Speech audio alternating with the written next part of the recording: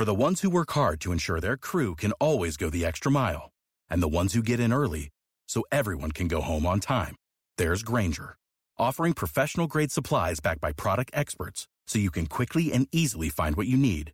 Plus, you can count on access to a committed team ready to go the extra mile for you. Call, click Grainger.com, or just stop by. Grainger, for the ones who get it done.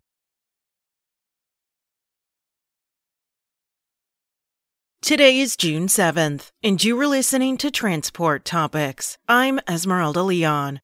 What will it take to make electric vehicles successful in the trucking industry? Is the North American electric grid ready for battery-powered commercial trucks? Hear from Peter Verhoeven, president of Volvo Trucks North America, in our latest Road Signs podcast. Go to ttn.ws/roadsigns114.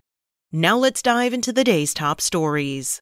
The largest logistics company in North America has a new CEO, C.H. Robinson, which ranks number 1 on the Transport Topics Top 100 list of the largest logistics companies in North America, has named Dave Bozeman to the position, effective June 26th. Bozeman most recently served as Vice President of the Ford Customer Service Division and Vice President of Enthusiast Vehicles at Ford Blue of Ford Motor Company.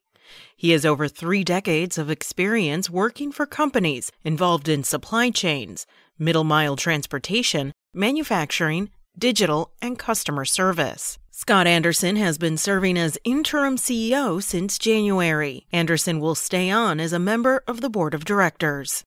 All of Tesla's Model 3 sedans are now eligible for the full U.S. tax credit of as much as $7,500 under new criteria for battery sourcing set by the Treasury Department. The tax relief program is part of a Biden administration plan to spur adoption of electric vehicles. The change brings the total number of electric vehicle models eligible for the full tax credits to 22.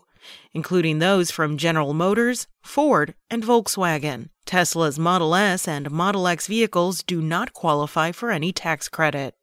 The White House has withdrawn Ann Carlson as its nominee to lead the National Highway Traffic Safety Administration. Mounting opposition from key Senate Republicans minimized the potential for a path forward to confirm the nominee. Carlson has resumed her role as chief counsel for the agency.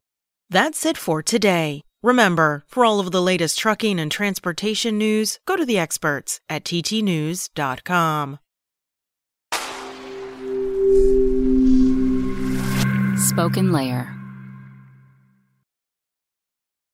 For the ones who work hard to ensure their crew can always go the extra mile, and the ones who get in early so everyone can go home on time, there's Grainger, offering professional-grade supplies backed by product experts so you can quickly and easily find what you need. Plus, you can count on access to a committed team ready to go the extra mile for you. Call, click Grainger.com, or just stop by. Grainger, for the ones who get it done.